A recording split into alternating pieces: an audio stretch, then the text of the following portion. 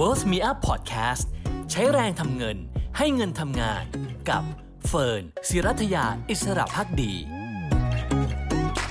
ลงทุนนิยมวันนี้นะคะชวนคุณผู้ชมมาคุยเรื่องของการดำเนินนโยบายของธนาคารกลางสหรัฐหรือเฟดกันสักหน่อยดีกว่าหลังจากเมื่อคืนวันพุธที่ผ่านมาเราเห็นการประชุมออกมาเรียบร้อยแล้วนะคะมติเอกฉันท์ในการขึ้นดอกเบี้ยนโยบาย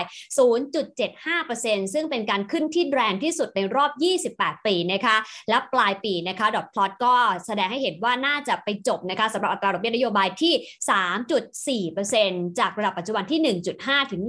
1.75% นะคะและปีหน้าก็อาจจะไปจบที่ประมาณ3.8% นะคะนอกจากนี้ยังมีการพูดจากเจอโรม พาเวลประธานธนาคารกลางสหรัฐด้วยว่าจริงๆแล้ว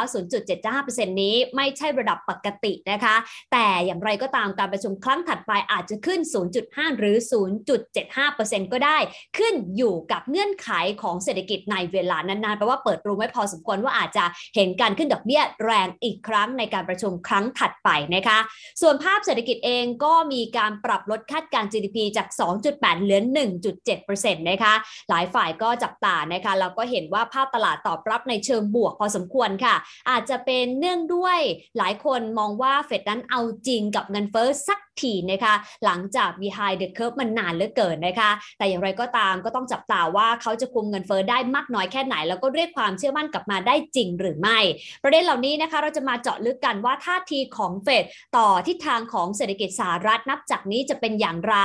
soft landing จะเกิดขึ้นอย่างที่เฟดอยากให้เป็นจริงหรือไม่หรือสุดท้ายจะไปจบที่ hard landing และจะเป็นแบบไหนเป็นแค่ recession เป็น stagflation หรือว่าเกิดเป็น crisis หรือวิกฤตเศรษฐกิจเลยนะคะเรื่องนี้ไม่มีใครที่จะเล่าให้เราฟังได้ชัดเจนกว่าท่านนี้แล้วนะคะไปพูดคุยพร้อมกันกับดร.สุวุฒิ สายเชื้อค่ะที่ปรึกษากลุ่มธุรกิจการเงินเกียรตินาคินภัทระสวัสดีค่ะอาจารย์คะสวัสดีครับขอบคุณอาจารย์นะคะเมื่อคืนนี้เชื่อว่าหลายคนทราบผลการประชุมไปเรียบร้อยแล้วนะคะอาจารย์ประเมินยังไงบ้างกับถ้อยแถลงของเฟดหรือแม้แต่สิ่งที่เขานั้นประกาศออกมาคือการขึ้นดอกเบี้ยแรงที่สุดในรอบ28ปีเนี่ยค่ะเขาเล่นปล่อยข่าวมาก่อนนะครับถ้าจำได้เมื่อวานนี้เนี่ยทาง Wall Street Journal รายงานนะครับว่าทางธนาคารกลางสหรัฐเองเขารั่วข่าวมาให้เรารู้เพราะฉะนั้นดูเหมือนกับว่าเขาพยายามตอบสนองความคาดการณ์ของตลาดทำให้ตลาดไม่ตกใจครับฉะนั้นก็เลยกลายเป็นว่าตลาดก็ไม่ได้ว่าอะไรมากนะครับแต่ว่าที่มันน่าสนใจกลายเป็นว่าตอนนี้ตลาดเป็นคนกำหนดนโยบายการเงินของอเมริกาหรือเปล่าครับค่ะและจริงๆการประกาศครั้งนี้ถือว่าสามารถคุมดอกเบี้ยได้แค่ไหนในมุมของนักเศรษฐศาสตร์แบบอาจารย์เนี่ยค่ะไม่รู้ไงครับผมคิดว่าปัญหามันจะเป็นอย่างนี้ไงว่าธนาคารกลางสหรัฐเนี่ยเขาพลาดมาตลอดนะครับพูดตรงๆคือพลาดมาตลอดปีที่แล้วบอกว่าเงินเฟ้อ transitory คือมาแล้วไปแต่ปรากฏว่ามาแล้วไม่ไปปีนี้ก็เดิมทีบอกว่าจะขึ้นดอกเบี้ยถ้าจำได้ใช่ไหมครับถ้าดูดอทพลอตเนี่ยเดิมทีบอกว่าปีนี้จะขึ้นดอกเบี้ยถึงปลายปีแค่ 2%นี่มันก็จะเหยียบ2แล้ว 1.75 แล้วก็ต้องไปปรับขึ้นไปว่าปลายปีนี้จะกลายเป็นประมาณ 3.4 3.5% เพราะฉะนั้นธนาคารกลางสหรัฐเองก็ไม่รู้นะครับแล้วผมคิดว่าก็ยังคาดหวังยังมองโลกสวยอยู่ว่าดอกเบี้ยปลายปีนี้ที่ 3.4% แล้วถ้าดูดอทพลอตเขาสำหรับปีหน้าเป็น 3.8 เนี่ยจะเอาเงินเฟ้อให้อยู่ดึงเงินเฟ้อให้ลงมานะครับไอ้ Core PCE เนี่ยลงกลับมาได้ 2.3% ในปีหน้าซึ่งผมไม่แน่ใจเพราะว่าคุณคาดการผิดมาในช่วงปีหนึ่งที่ผ่านมาแล้วครับค่ะเมื่อสักครู่อาจารย์พูดประเด็นน่าสนใจแปลว่าตอนนี้เหมือนตลาดเป็นผู้คุมนโยบายการเงินหรือเปล่าอันนี้กำลังส่งนัยยะอะไรหรือเปล่าว่าเฟดไม่ได้เป็นอิสระพอแต่ว่าถูกขับเคลื่อนด้วยอารมณ์ของตลาดมากเกินไปจนทำให้บางทีนโยบายอาจจะผิดเพี้ยนได้นะคะอาจารย์ไม่หรอกครับผมคิดว่าธนาคารกลางสหรัฐเองเขาก็ยังคาดหวังว่าเขายังจะทำ soft landing ให้ได้ซึ่งเขาก็เลยอาจจะนึกถึง sentiment ของตลาดบ้างแต่ผมย้ำนะครับในความเห็นของผมเนี่ยตลาดอย่าไปนึกนะว่าธนาคารกลางสหรัฐเขาจะอุ้มตลาดหุ้นผมคิดว่าไม่นะครับหุ้นนี่ยังมี downside สินทรัพย์เสี่ยงต่างๆมี downside risk อยู่เพราะว่าตอนนี้ปัญหาหนักของธนาคารกลางสหรัฐคือปัญหาเงินเฟ้อจริงๆแล้วก็คุณยังคุมอันนี้ไม่อยู่อยากเห็นได้ตัวเลขCPI ที่ออกมา 8.6% เนี่ยแสดงว่าคุณยังคุมไม่อยู่แล้วยังไม่มีความแน่ใจจริงๆนะครับว่าจะคุมได้เมื่อไหร่ฉะนั้นเจอโรม พาวเวลถึงพูดว่า ครั้งหน้าเนี่ยหวังว่าจะ50นะแต่อาจจะ75ก็เป็นไปได้ครับ soft landing จะเกิดขึ้นได้ไหมคะอาจารย์หรือจะกลายเป็น hard landing กันแน่ในมุมของอาจารย์ค่ะถ้าดูจากสถิติในอดีตนี่ hard landing ครับไม่ soft หรอกครับแค่ไหนคะอาจารย์คือแค่ recession หรือกลายเป็น stagflation หรือเป็น financial crisis หรือเป็นวิกฤตไปเลยไม่น่าจะใช่ financial crisis นะครับถ้าคุณทำเร็วทำทันท่วงทีก็อาจจะเป็น short recession ถ้าคุณกลัว recession แล้วคุณเลี้ยงเงินเฟ้อต่อไปอีกก็เป็น stagflation แล้วตอนนั้นเนี่ยก็จะเป็น recession ขนาดใหญ่สักปี2024ปลายปีหรือ2025ครับอะไรเป็นจุดที่บอกว่าเขาทำทันทีและเร็วพอที่จะทำให้จบแค่ recession ได้คะอาจารย์ถ้าดูจากตัวเลขในอดีตนะครับอันนี้หมายถึงว่าถอยหลังไป50 ปีเลยสมัยตั้งแต่ผมเพิ่งเข้าเรียนมหาวิทยาลัยเลยซึ่งพวกคุณยังไม่เกิดเลยเนี่ย สมัยนั้นเนี่ยดอกเบี้ยนโยบายสูงกว่าเงินเฟ้อครับย้ำนะครับดอกเบี้ยสูงกว่าเงินเฟ้อตอนนี้ดอกเบี้ยนโยบายเท่าไหร่ 1.75 เงินเฟ้อเท่าไหร่ 8.6 มันห่างกันมากครับแล้วก็แน่นอนระหว่างทางเนี่ยเงินเฟ้อต้องลงนะครับเพียงแต่ว่าก็ต้องลงมาเจอกันที่ดอกเบี้ยนโยบายสูงกว่าเงินเฟ้อนี่อย่างน้อยสถิติในอดีตนะครับแล้วก็อดีตไล่ไปจนกระทั่งถึงสักช่วงปี 2000 เลยแต่ว่าต้องยอมรับว่าตั้งแต่ศตวรรษนี้เป็นต้นมาเนี่ยเงินเฟ้อมันลงมามากแล้วธนาคารกลางสหรัฐเนี่ยเจอโรมพาวเวลเนี่ยเจเน็ตเยเลนเนี่ยซึ่งปัจจุบันเป็นรัฐมนตรีคลังเนี่ยผมคิดว่าเขาไปนึกถึงยุคที่เพิ่งผ่านมา10 กว่าปีคือช่วงหลังจากแฮมเบอร์เกอร์ไครซิสที่ทำให้เงินเฟ้อเนี่ยต่ำเตี้ยนะครับแล้วกลายเป็นว่าตอนนั้นเขากลัวเงินเฟ้อต่ำไปผมคิดว่าภาษาฝรั่งเรียกว่าthey fight the last war นะครับพอดีบริบทมันเปลี่ยนไปแล้วก็แกก็เลยถึงมีปัญหาว่ากลับลำยังกลับลำได้ไม่เต็มที่ครับค่ะอาจารย์เคยเล่าฟันจำได้บอกว่าเป็นช่วงที่อาจารย์ไปเรียนเนี่ยเหมือนกับเจอในเหตุการณ์ stagflation พอดีถ้าเกิด stagflation จริงนะคะคือดอกเบี้ยของเฟดขึ้นมาไม่ทันกับเงินเฟ้อเนี่ยนะคะมองว่าความแตกต่างรอบนี้กับรอบนั้นจะเป็นยังไงความน่ากลัวของ stagflation ที่หลายคนอาจจะคิดภาพไม่ออกเนี่ยเป็นแบบไหนคะอาจารย์คือสมัยนั้นต้องยอมรับว่ามันเหมือนกับตอนนี้เนี่ยเหมือนกับเราได้รับการศึกษามาแล้วเรียนจบแล้วมีความรู้แล้วตอนนั้นเนี่ยนะครับในเชิงทฤษฎีเนี่ยไม่ได้มีความรู้เพราะตอนนั้นเนี่ยธนาคารกลางสหรัฐไม่รู้ว่าจะต้องดำเนินนโยบายการเงินอย่างไรนะครับตอนนั้นปัญหาก็เลยหนักหน่อยก็คือเงินเฟ้อขึ้นไปประมาณ 13-14%แต่ดอกเบี้ยนโยบายโดยพอล วอลเกอร์เนี่ยขึ้นไป 20%นะถึงจะหักหัวเงินเฟ้อเด็ดหัวเงินเฟ้อลงมาได้แล้วตอนนั้นทำได้โดยการทำให้เกิดภาวะเศรษฐกิจถดถอย2 ครั้งภายใน3 ปีซึ่งเจ็บปวดกันทั้งโลกเลยคราวนี้มารอบนี้เนี่ยเฟดมีการศึกษาดีขึ้นพูดง่ายๆคือเราเรียนรู้ว่าการที่จะคุมเงินเฟ้อไม่ให้หลุดลอยแบบคราวนั้นคุณต้องให้มีความน่าเชื่อถือแล้วคุณจะต้อง anchor inflationary expectation ก็คือคุณต้องยึดให้ประชาชนคาดการเงินเฟ้อต่ำอย่าให้การคาดการเงินเฟ้อมันหลุดลอยออกไปตอนนี้ทั้ง2 อย่างนี่ยังมีอยู่แต่แน่นอนมันก็ลดทอนลงไปถ้าเข้าไปบริหารจัดการอย่างทันท่วงทีเนี่ยก็น่าจะเอาอยู่โดยที่อย่างที่ผมว่า hard landing แต่ไม่ hard มากครับเราน่าจะได้เห็นในช่วงไหนคะอาจารย์ที่เงินเฟ้อพีคไปในไตรมาส 3หรือเปล่าอย่างที่หลายฝ่ายประเมินกันไว้แล้วก็กว่าเฟดจะจบดอกเบี้ยขาขึ้นเพื่อจะคุมเงินเฟ้อเอาให้อยู่เนี่ยน่าจะเป็นไทมิ่งประมาณไหนในมุมของอาจารย์คะปัญหาเป็นอย่างนี้ครับคุณเฟิร์นคือเงินเฟ้อเนี่ยมันกำลังจะพีคแล้วล่ะกำลังจะพีคแล้วล่ะแล้วมันคงจะลงแล้วล่ะแต่มันมีความเป็นไปได้ว่าถ้าคุณปล่อยให้มันยืดเยื้อเนี่ยเงินเฟ้อมันจะลงแล้วไปติดอยู่ที่4 หรือ 5% สมมุติเพราะว่าการคาดการณ์ของทุกฝ่ายเนี่ยไปคาดการณ์ว่าเงินเฟ้อมันจะ 4-5% ด้วยปัจจัยต่างๆรวมทั้งเฟดทำไม่ทันท่วงทีพอถึงตอนนั้นเนี่ยมันจะแย้งกับเป้าของเฟดที่บอกว่าเงินเฟ้อต้อง 2% ซึ่งเป็นเป้าตามกฎหมายเขาเลยจะต้องหักหัวเงินเฟ้อลงโดยการขึ้นดอกเบี้ยไปอีกมากกว่าที่เขาคาดการณ์ว่าจะขึ้นดอกเบี้ยลงไปถึงแค่ 3.8% ในปีหน้ามันจะเอาไม่อยู่เพราะว่าเงินเฟ้อเนี่ยมันจะติดอยู่ 4-5% สมมตินั่นคือ worst case ของเขา แล้วก็ต้องดันดอกเบี้ยขึ้นไปจนกระทั่งทำให้เกิดภาวะเศรษฐกิจถดถอยซึ่งนักเศรษฐศาสตร์เริ่มกลัวกันว่าปลายปี 2023 หรือต้นปี 2024 เนี่ยคงต้องเจอกันตอนนั้นที่พระเอกตายก็คือเศรษฐกิจเข้าสู่ภาวะถดถอยครับทีนี้ถ้ามองแบบนี้แล้วในมุมของความรุนแรงแรงกระแทกก็น่าจะยังไม่หมดถูกไหมคะที่เราเห็นน่าจะเป็นแค่ซอฟต์หรือว่าเซิร์ฟเท่านั้นเองกับภาพของความผันผวนที่อาจจะเกิดมากกว่านี้อีกในอนาคตใช่ไหมคะอาจารย์คืออันนี้ต้องหมายถึงคุณเฟิร์นหมายถึงเรื่องของราคาสินทรัพย์เสี่ยงภาวะตลาดเงินตลาดทุนค่ะก็เป็นไปได้น่าจะเป็นอย่างนั้นในความเห็นของผมบางคนอาจจะบอกว่ามัน price in ไปแล้วเยอะแต่ผมสงสัยว่ามันยากที่จะ price in เอาไว้เยอะเอาไว้แล้วเยอะทั้งที่เฟดเพิ่งขึ้นดอกเบี้ยไป 1.75 ใช่ไหมครับตอนเนี้ยค่ะจะไป price จะไปตลาดจะมโนเก่งมากอย่างนั้นคิดว่า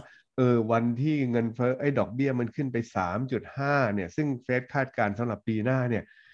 จะไป price ทุกอย่าง in โดยไม่เห็นตัวจริงเนี่ยผมว่ายากเพราะฉะนั้นเห็นด้วยว่าถ้าอย่างนั้นเนี่ยตลาดยังต้องพยายามเรียนรู้แล้วก็ price in ต่อไปอีกนะครับว่า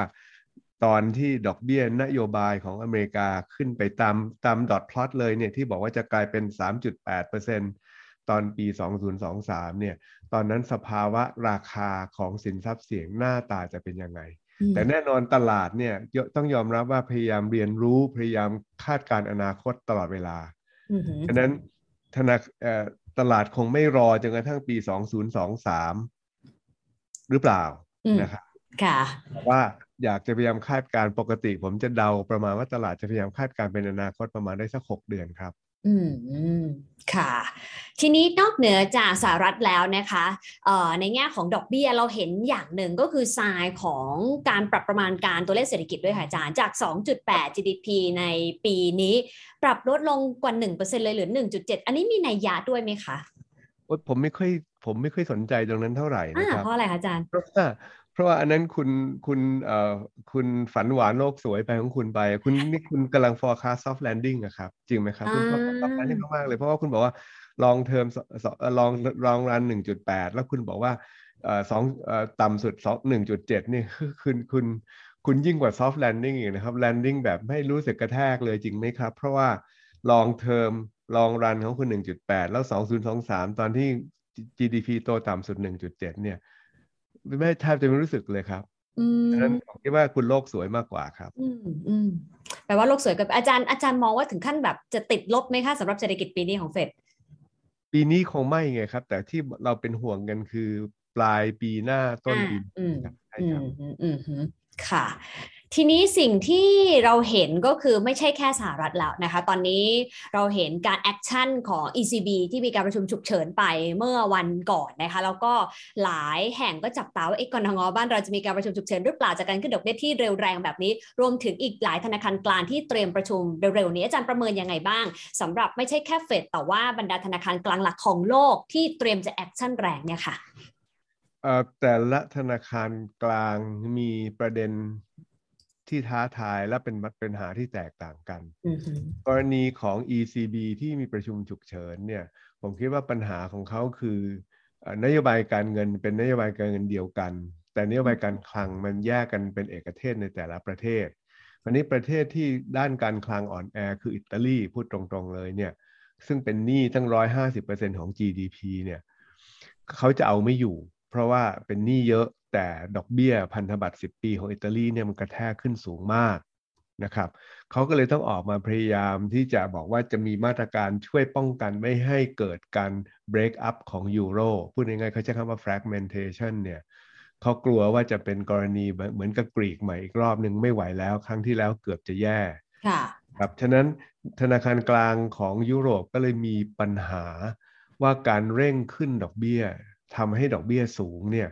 เขาต้องพะวงว่าเดี๋ยวมีบางประเทศมันแตกออกเป็นเสี่ยงออกจากยูโรหรือเปล่าอันนั้นก็เป็นปัญหาของเขาส่วนของญี่ปุ่นนี่ก็เป็นอีกปัญหาหนึ่งใช่ไหมครับก็เป็นปัญหาว่าตอนนี้เงินเฟ้อมันสูงขึ้นแต่ผู้ว่ายังอยากให้เงินเฟ้อสูงแล้วประชาชนเริ่มตำหนิอย่างมาก แล้วก็เงินเยนก็อ่อนลงไปอย่างรวดเร็วเนี่ยเดี๋ยวก็คงจะต้องปรับนโยบายให้ตึงขึ้นเหมือนกันนะครับทุกธนาคารกลางไปตั้งแต่ไล่ไปตั้งแต่นิวซีแลนด์ไปออสเตรเลียข้ามไปจนกระทั่งถึงอเมริกาเนี่ยปรับขึ้นหมดแล้วฉะนั้นก็มีของไทยเราเท่านั้นแหละที่ยังไม่ได้ปรับขึ้นซึ่งอันนี้แหละผมคิดว่าจะเป็นจุดล่อแหลมก็แล้วกันสำหรับค่าเงินบาทนะครับโดยเฉพาะในช่วงผมคิดว่าหลังจากที่ธนาคารกลางสหรัฐขึ้นดอกเบี้ยอีกครั้งหนึ่งตอนวันที่27เดือนกรกฎาคมซึ่งตลาดคาดการณ์ซึ่งเจอโรมพาวเวอร์พูดว่าไอ้75 basis point เป็นไปได้ถ้าเป็นไปได้ขึ้นมาครับดอกเบี้ยนโยบายของอเมริกามันจะกลายเป็น 2.5 ณวันที่27เดือนกรกฎาคมส่วนแบงก์ชาติเราเนี่ยคณะกรรมการนโยบายการเงินประชุมกันวันที่10สิงหาใช่ไหมครับไอ้แกปแค่14วันอันนั้นเนี่ยระหว่างที่ดอกเบี้ยธนาคารกลางสหรัฐ 2.5 แล้วดอกเบี้ยเรา 0.5 เนี่ยเกรงว่าเงินมันจะไหลออกเยอะมากเพราะว่าส่วนต่างของดอกเบี้ยมันสูงมากครับค่ะมีโอกาสที่เราจะได้เห็นแอคชั่น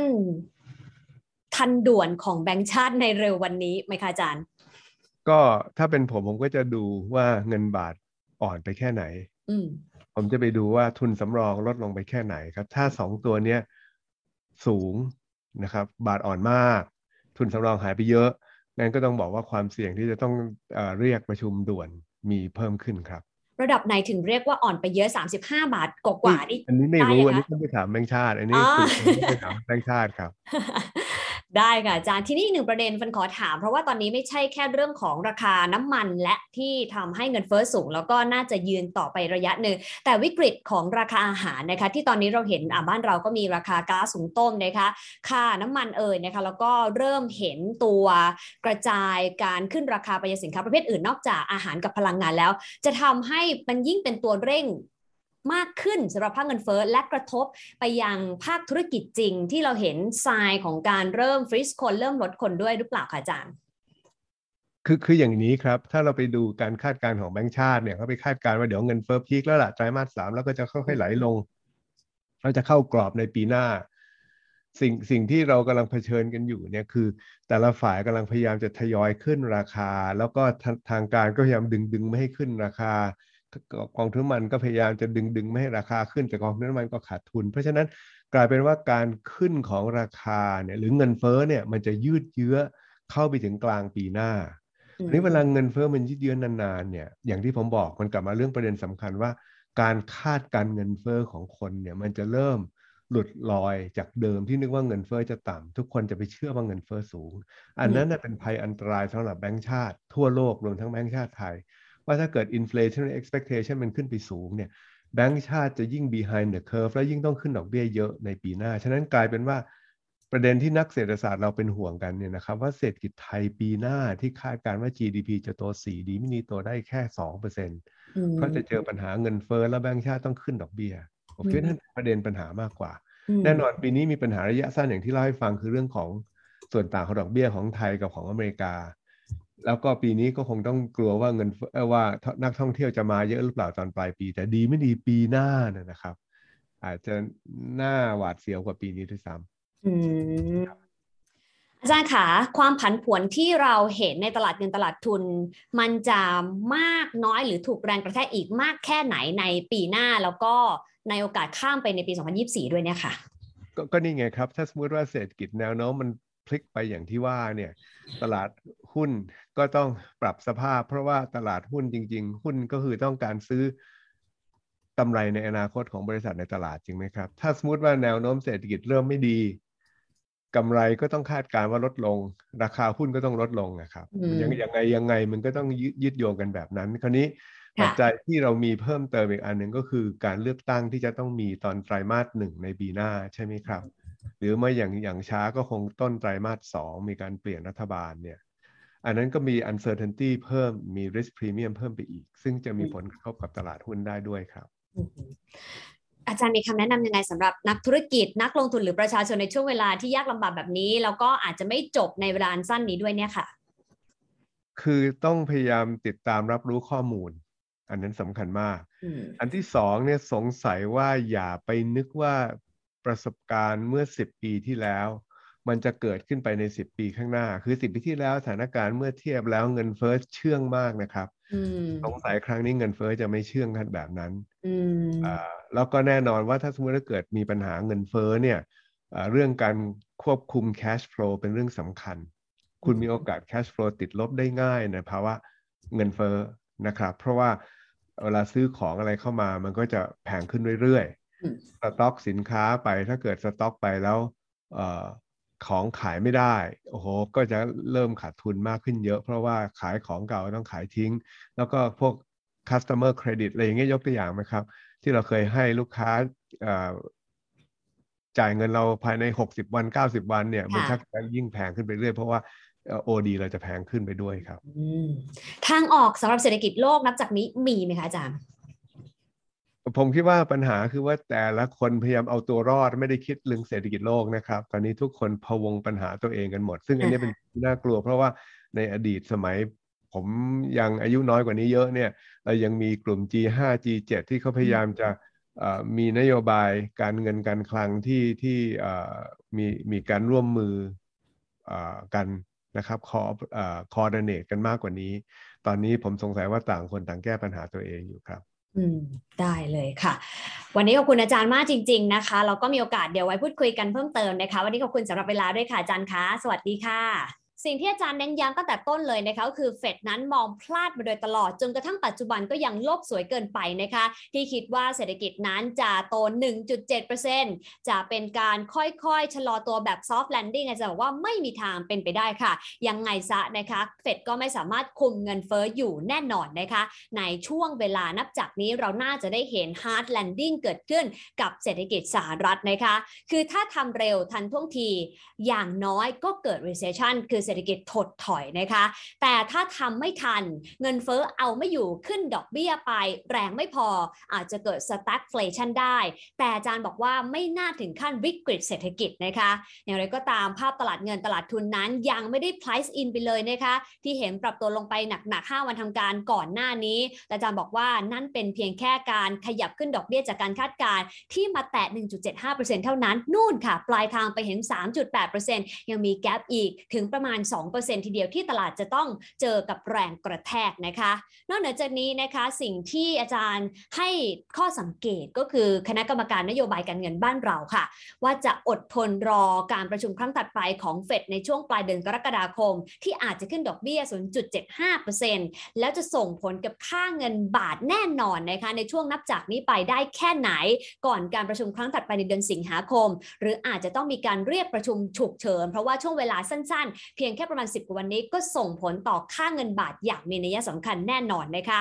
ส่วนสิ่งที่เราต้องติดตามคือปีหน้าค่ะปีนี้น่ากลัวแล้วแต่ปีหน้าน่ากลัวยิ่งกว่านะคะไม่ว่าจะเป็นเศรษฐกิจสหรัฐเองความเสี่ยงของแต่ละทวีปเช่นยุโรปหรือแม้แต่ญี่ปุ่นแล้วก็กลับมาบ้านเราซึ่งตอนนี้แต่ละประเทศพยายามเอาตัวรอดให้พ้นจากวิกฤตหรือว่าความเสี่ยงไปได้ก่อนนะคะคำแนะนำของอาจารย์สั้นๆทิ้งท้ายค่ะติดตามข้อมูลใกล้ชิดนะคะอย่าคิดว่าอดีตที่ผ่านมาจะเหมือนกับปัจจุบันนะคะไม่มีอะไรเหมือนเดิมเงินเฟ้อไม่เชื่องเหมือนเดิมนี่คือสิ่งที่อาจารย์บอกไว้แล้วก็ถ้าใครไม่ว่าจะเป็นบุคคลธรรมดาเป็นนิติบุคคลนะคะสิ่งที่สำคัญที่สุดก็คือการคุม cash flow หรือว่ากระแสเงินสดสำคัญมากทีเดียวย้อนกลับไปดูนะคะว่าเราเนี่ยกว่าจะได้เงินเป็นเครดิตเทอมหรือเปล่าถ้าใช่คุณอาจจะต้องพยายามช็อตเทิร์นหรือว่าลดเวลาในการที่คุณจะได้รับเงินกลับเข้ามาองค์กรให้เร็วขึ้นไม่เช่นนั้นนะคะก็จะมีต้นทุนที่สูงขึ้นกับการทำธุรกิจนั่นเองค่ะและนี่เป็นมุมมองของดร.สุวัสดิ์สายเชื้อนะคะที่ปรึกษาของทาง KKP นั่นเองวันนี้ขอบคุณที่ติดตามกันนะคะแล้วก็มีอะไรเพิ่มเติมติดตามกันได้ใน Bell Me Up และลงทุนนิยมกับเฟิร์นคนเดิมศิรัทยาอิสระภักดีค่ะ